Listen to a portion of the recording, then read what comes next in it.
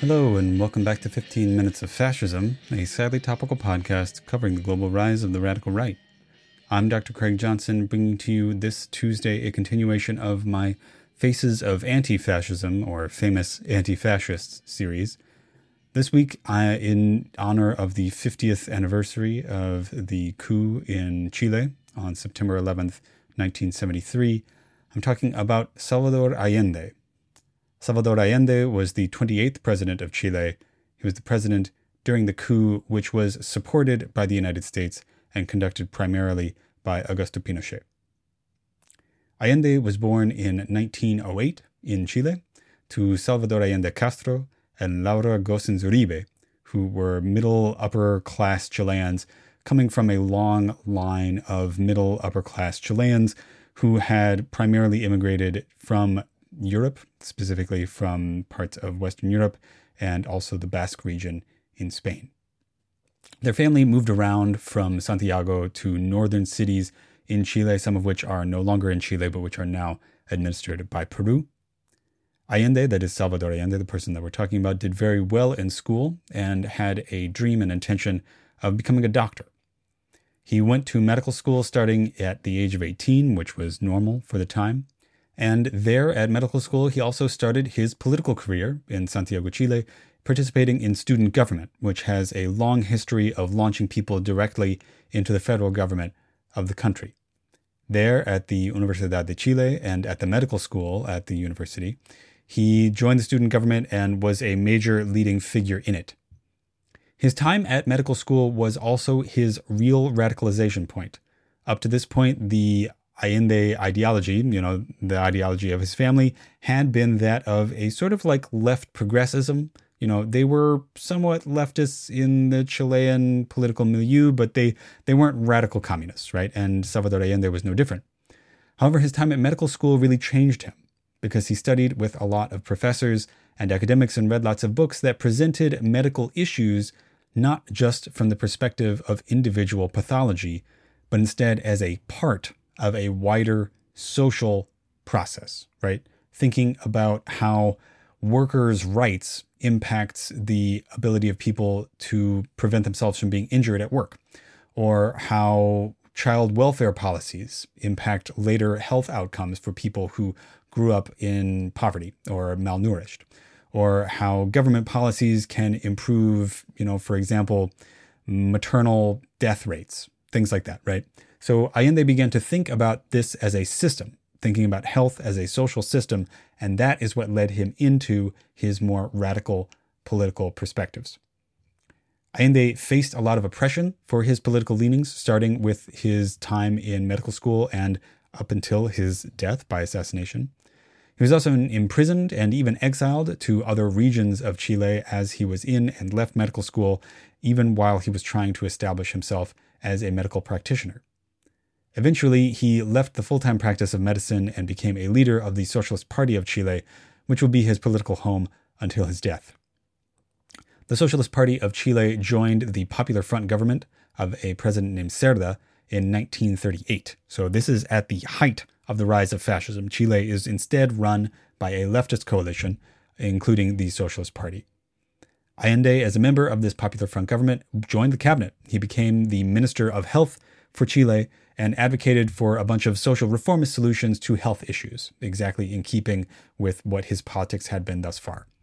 So that is, for example, workplace health provisions, things like that would be commensurate with OSHA in the United States, preventing on-site injuries and people's exposure to dangerous chemicals, providing things like maternal care for people who were about to give birth in the state of Chile, and also providing free lunch for children at Chilean schools and universities.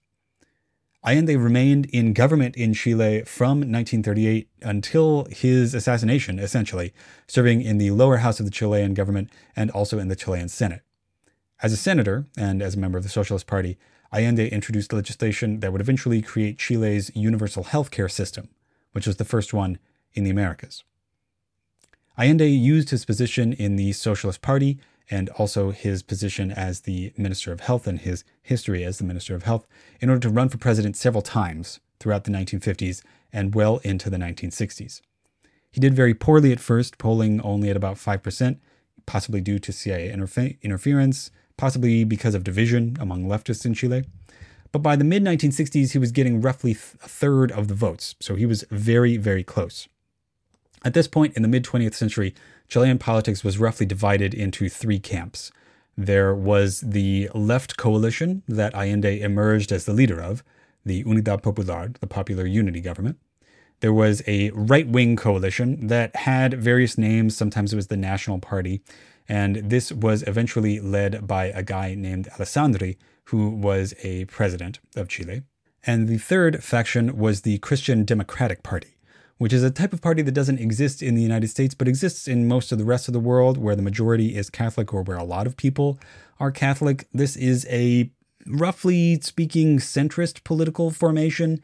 You know, they're kind of okay with certain social benefits and, you know, certain welfare policies, but they also believe in the market and they also hate communists, right? So that was what Chilean politics was at the time.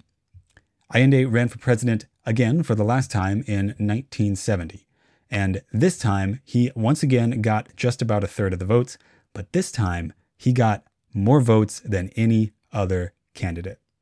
So, like I said, this was a complex victory because he was the first among three candidates. Him leading the socialists and the moderate radical left in the Unidad Popular. Behind him was Alessandri, a former president and this right-wing candidate. And behind them was Tomek, who was part of the Christian Democratic Party. As per the Chilean Constitution, and essentially the same as the United States Constitution, if one candidate does not win an outright majority of the votes, then the decision goes to the Chilean Congress. This meant that it was possible that the Chilean Congress could vote for any of these candidates.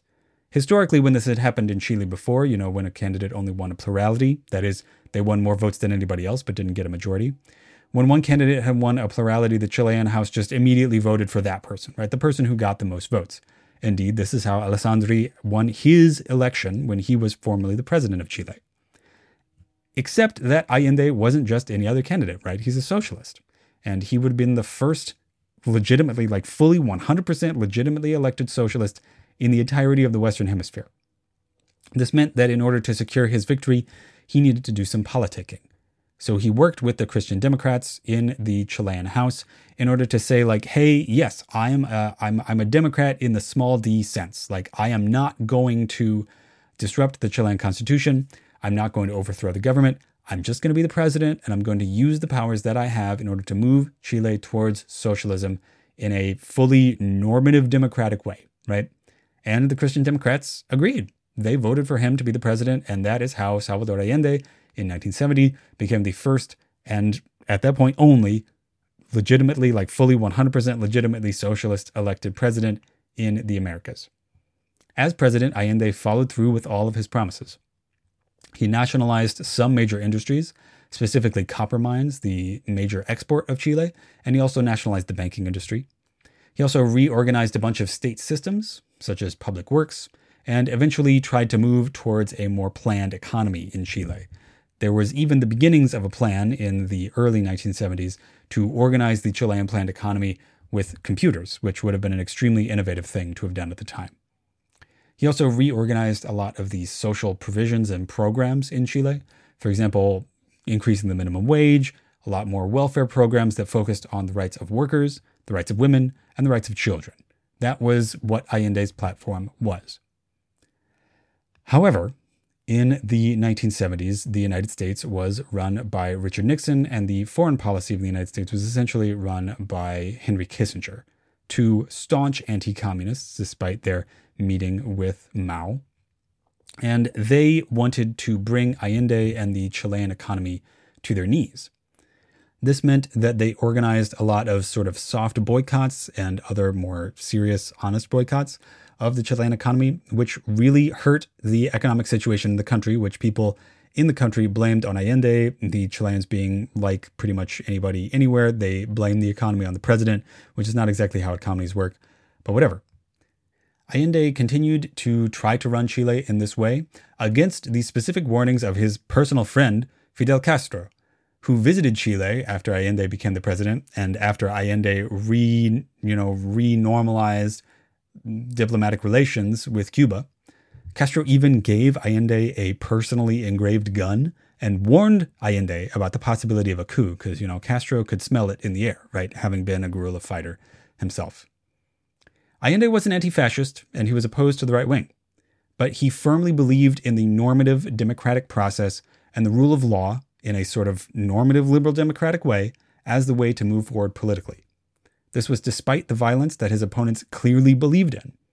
When Allende was running for president, there had already been several attempted coups in Chile during his lifetime, some of which were clearly and very transparently organized in an attempt to prevent his inauguration as president. The long and the short of it is that by 1972, Salvador Allende was facing a serious crisis in which the people of Chile were divided, as some of them believed that he was moving the country in the real direction that it should be, while other people blamed him for the economic problems that had been largely caused by the United States and its allies. Allende was also once again, as he was when he was trying to get inaugurated, facing a military that was disloyal and clearly upset with him. This eventually resulted in a coup that was known about, but which was not specifically organized by the United States, Canada, and the United Kingdom, among other Western powers. On September 11th, 1973, the military took over Valparaiso, which is the main port of Chile, and bombarded the presidential residence. It eventually invaded it and attempted to capture or kill Salvador Allende. While this was happening, he gave one last radio address to the people of Chile. This is available online. You can just look up Last Radio Address, Salvador Allende. I highly recommend it. There are many good translations into English and other languages if you don't listen to, or, if you can't understand Spanish. When the military invaded the Chilean presidential palace, Allende fought them off with his gun that probably Castro had given him. And he was either killed by the military or he shot himself in self-defense. It seems relatively likely, based on what recent evidence we have, that he probably did commit suicide in order to prevent himself from being captured by the military. And given what we know about how the military government that would result from this coup treated its prisoners, Allende was not entirely misguided for seeking that end, as opposed to dying in the torturing hands of the army. Up until September 11th, 1973, Chile had been a less uninterrupted democracy than France. After it had its democratic government in the 19th century, it had only experienced one real interruption of democratic rule, whereas France, which most people think of as a much more democratic, quote-unquote, country, had experienced as many as 5 or 6. Chile was, at the time, one of the most functional democracies in the world, comparable essentially only to the United States in its lack of, non-systemic factors that were disrupting democracy. After 1973, however, Chile descended into a 17-year dictatorship, first under a military junta, as a collaboration amongst the leaders of all of the branches of the Chilean military, that is the Army, the Air Force, the Navy, and the Carabineros, which is the militarized police. Eventually, this military junta solidified under the leadership of its first among equals leader, the general of the army, Augusto Pinochet. Pinochet had ascended to power in the Chilean army as a result of one of these earlier attempted coups that was trying to prevent Allende from being inaugurated. There was a botched kidnapping and eventual assassination of the leader of the Chilean army at the time of Allende's inauguration, which meant that a different guy was put into power, and that guy brought up Pinochet.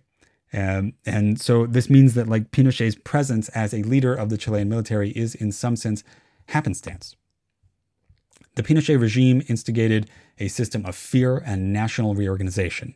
They privatized what Allende had nationalized, with the exception of the copper mines, because they liked that revenue. And in fact, the Chilean military seized a bunch of the revenue from the copper mines because, of course, all the privatization and neoliberal shit, that is only a screen for the power that they want to take. In addition to national reorganization and privatizing of a lot of social systems, the Pinochet government opened up with foreign investment and really reorganized the Chilean economy. This was alongside the wanton murder of political rivals, and especially the system of disappearances, that is, in which the military and the government would kidnap people, torture them, and likely kill them without leaving any records or even admitting that the person had been taken. Eventually, this dictatorship would be ended in 1990 with a plebiscite that ended Pinochet's essential presidency for life. On today, around this 50th anniversary of this coup, we need to remember Allende both as an example about how to combat the right wing, because Allende stood against the Chilean right wing for his entire life, from the 1930s up until the 1970s, as a real stalwart figure of anti-fascism and anti-right wing ideology. But Allende is also a warning. He's a warning about what happens if you don't take the right wing's claims to violence seriously enough. Allende was killed by exactly the kind of anti-systemic violence that he himself said was unacceptable, right? He said that that was beyond the pale and that it was not acceptable to rise up against the government in military conflict. That is exactly what his opponents did to him, and that is why he died. All right, that was 15 Minutes of Fascism, a sadly topical podcast covering the global rise of the radical right. I'm Dr. Craig Johnson, thanking Sleepy Kitty Arts and Sleepy Kitty Music for our intro, outro, and graphics. If you enjoyed the podcast, please like, share, and subscribe. Please leave a review on whatever it is you're listening to this on. Check out my Patreon at patreon.com/15 Minutes of Fascism. That's 15 Minutes of Fascism spelled out in all one word. That's also where you can reach me on Gmail, 15minutesoffascism@gmail.com. I'm on Twitter at Hist of the Right, that's HIST of the Right, and Fascism15. And I'm on Blue Sky at 15MINSOFFASC, 15 Mins of Fash. All right, thanks very much, and I'll talk to you Thursday.